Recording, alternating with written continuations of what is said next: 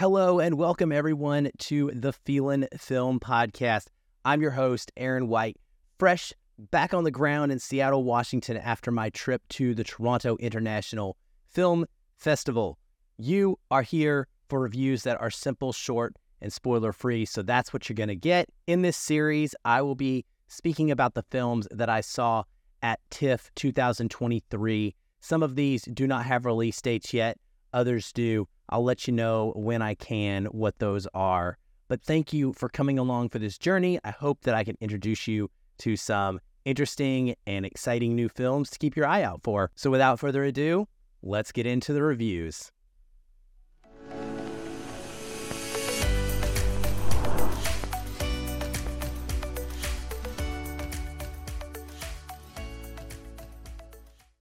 For this episode, I have a couple of film titles that are a little bit weird and awkward to say when you're having a conversation out and about with people. But that being said, they're still both very, very good films. And those titles both have an appropriate meaning with regards to these films and their plots. The first one is a movie that I almost didn't go see. I'll be honest. It wasn't really on my radar. It's about three British teenage girls and they're partying and their goal is to get laid. And I just wasn't sure if this was something that was going to be made for someone like me, if I would be the right person to review this. But having seen it now, I'm really glad that I checked it out. The movie's called How to Have Sex, and it's being distributed by Mubi. It stars Mia McKenna-Bruce, Laura Peake, Sean Thomas, Samuel Bottomley, Inva Lewis, Laura Ambler, and Anna Antoniadis. It is written and directed by Molly Manning Walker. Cinematography is by Nicholas Caniccioni. It is edited by Finn Oates, and music is by Jackwab. It runs 98 minutes, and it's not rated yet, but it does have a content advisory for sexual violence, drug use, crude content, coarse language, and strobes and strobing effects. What's it about? Three British teenage girls go on a rites of passage holiday, drinking, clubbing, and hooking up in what should be the best summer of their lives. Now, this was really an unexpected revelation for me. I went in thinking that this was just going to be a party film and wasn't going to have anything of value to say. And to be fair, the film does essentially take place in a series of parties, but it evolves into something painfully realistic as a coming-of-age tale that left me reeling by the end. It's a very high-energy, it's a very propulsive style of filmmaking with a blaring EDM soundtrack and score constantly going on in the background, but it has a surprisingly strong and important message. The story follows three 16-year-old girls, Tara, Sky, and Em. Tara also goes by the nickname Taz. They are in a place of excitement. They're graduating one level of schooling, and they're setting off on this trip to Greece full of debauchery, planning on having the time of their lives. They're considered best friends. They talk about how they never want to be separated, but yet there's this looming question about where they'll go to school in the next year that is a constant throughout the movie. They have taken exams. Some of them are smarter or more educationally minded than others. And so there are nerves and anxiety around who will get into this specific school and who won't, and whether or not that will split them up as a group. Now, on this journey of partying, the primary goal for Tara, who is a virgin, is to get laid, and that's sort of the central driving force of all of the action. Eventually, the girls do get to this resort area in Greece, and they link up with some more vacationers in a room next door. They start going to parties, they start hanging out, they start pairing off into twosomes, and romantic-ish or sexual-driven relationships start to form and things begin to slowly start to get out of hand, the film ratchets up that tension in a way that is not like a horror movie, I would say, but you're constantly feeling in your gut this worry that you kind of know these girls are playing with fire and they're living right on the edge, and everything is presented with such an incredible authenticity, like it's a lived-in experience from the writer herself or the director and writer, and you wonder what's going to happen. Like, you feel those nerves that it could just go all south for these girls at any given moment. A large portion of this is kind of dealing with their friendship dynamic as well, and what it means to be a friend, what it means to be a best friend. Is that someone who just gives you clothes to wear to make you look sexy before you head out to the club at night? Is that someone who encourages you to sleep with the person that you just met the night before? Is that someone who is dismissive of your concerns or the things that the little hints that you drop about situations that might not be going what you would consider to be safe? Is this person someone that pushes you into that or pulls you away from it and is protective of you? We get to see a lot of that going on here. And there's questions. It's up for debate. Like, how good of a friend group is this? And how should friends act when they're out and about and on their own in a situation like this where all they have to rely on is each other? The performances are all very strong, but Mia McKenna Bruce as Taz is superb. She's a future star. I was blown away by her ability to capture this facade of strength, this character who acts like she has it all under control, pretending to be 18, 19, 20 years old. But yet at the same time, there's an emotional vulnerability and occasionally a very childlike innocence that comes out of her character. She is the central character, and it's a performance and a plot dynamic that I think will resonate with many, many women who have probably experienced something similar to what Taz goes through. Now, there's a specific choice at the end of this movie that is very bold, and I found it extremely frustrating at first. In fact, I walked out of the theater almost with my hands up in the air because I had really enjoyed this movie. It was pretty special, and then this choice left me confused as to why the director would make it that way. But what happened is it encouraged me to seek out conversation. I started talking with other filmgoers. I started talking with women and getting different perspectives on this ending and the situation that had played out. And I learned a lot about the realistic nature of what we see on screen. And so, yes, it's bold, but it is equal parts hopeful and heartbreaking. And I think that it nails that natural, real life experience that Manning Walker is portraying throughout this picture. I'd be remiss if I didn't mention this. It is a tough one to recommend somewhat because of the sexual violence that does occur at one point in the movie. I think that it's shot in a very respectful manner. We don't see the act happening itself zoomed in on.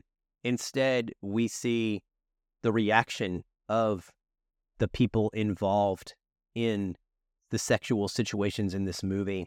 And it's powerful stuff. And I honestly think it would be a fantastic talking point for families with teenagers, both boys and girls, to have a discussion about what could happen when they're out on their own, surrounded by other people of their age with nothing on their mind, but losing their senses via alcoholic consumption, partying, and with sex as their priority. I think there is something to be said about how teenagers can experience some freedom and some level of enjoyment and still be safe. But there's a very thin line there to where you're putting yourself into a dangerous situation, and you have to think about that. You have to plan for that, and you have to be surrounded by people that are willing to take care of you at all costs, even if that means less enjoyment for them in a specific moment. This is a really, really excellent film. It has no release date in the US yet, but it is coming to theaters in the UK on November the 3rd, so I suspect it will be brought over to the States fairly shortly after that, with Mubi as the distributor. At the very least, we can expect it to eventually show up on their platform. And yeah, this was one of the surprises of TIFF for me, one of my top 3-4 films of the entire festival.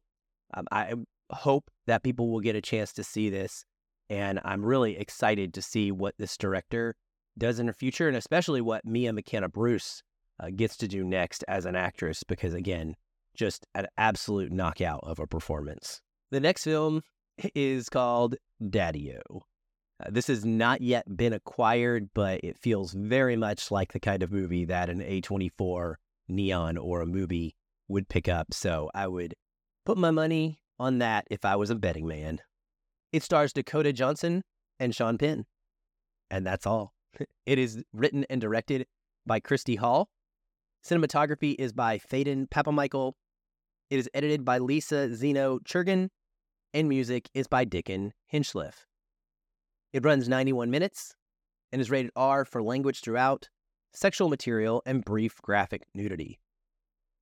What's it about? A woman taking a cab ride from JFK engages in a conversation with the taxi driver about the important relationships in their lives. Now, on the surface, this feels like a very simple movie. I mean, it is exactly what that premise that I just read is. Dakota Johnson gets in a cab straight out of the airport. Sean Penn is her driver, and he takes her home. That's it. They drive from point A to point B. Nothing else from a plot development action standpoint happens. But yet, it's incredibly emotionally complex because of the conversations that the two engage in during this lengthy cab ride. They talk about power dynamics and gender dynamics. They talk about the influence of technology on our lives. They talk about tipping culture.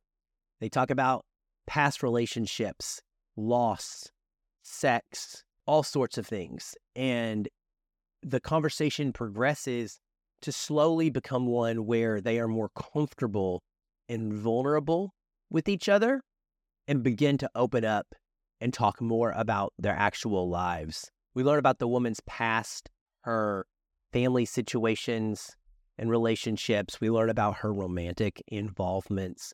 The graphic nudity, I'll throw this out there for you. It is a picture on a cell phone sent to the woman. I'll let you use your imagination to think about what that could possibly be. But it is not Dakota Johnson or Sean Penn, the actors themselves. So it's just a brief image on a cell phone screen. That's what the graphic nudity that we're talking about here is. We also learn about the man's home life as well as his past. Christy Hall has said that this was meant to be a love letter to the foul-mouthed and kind of rough around the edges New York cabbie. And Sean Penn plays that role absolutely perfectly. And this captures that to a T. His ability to get the woman talking and to get her reflecting on her own life is really impressive. I know that I was a little bit anxious at first throughout the film because I was taking a lot of Ubers during my time at TIFF. And so I was in a lot of cars. And I kept thinking about this movie. I don't know that I'll ever take another cab or Uber without having this film on my mind.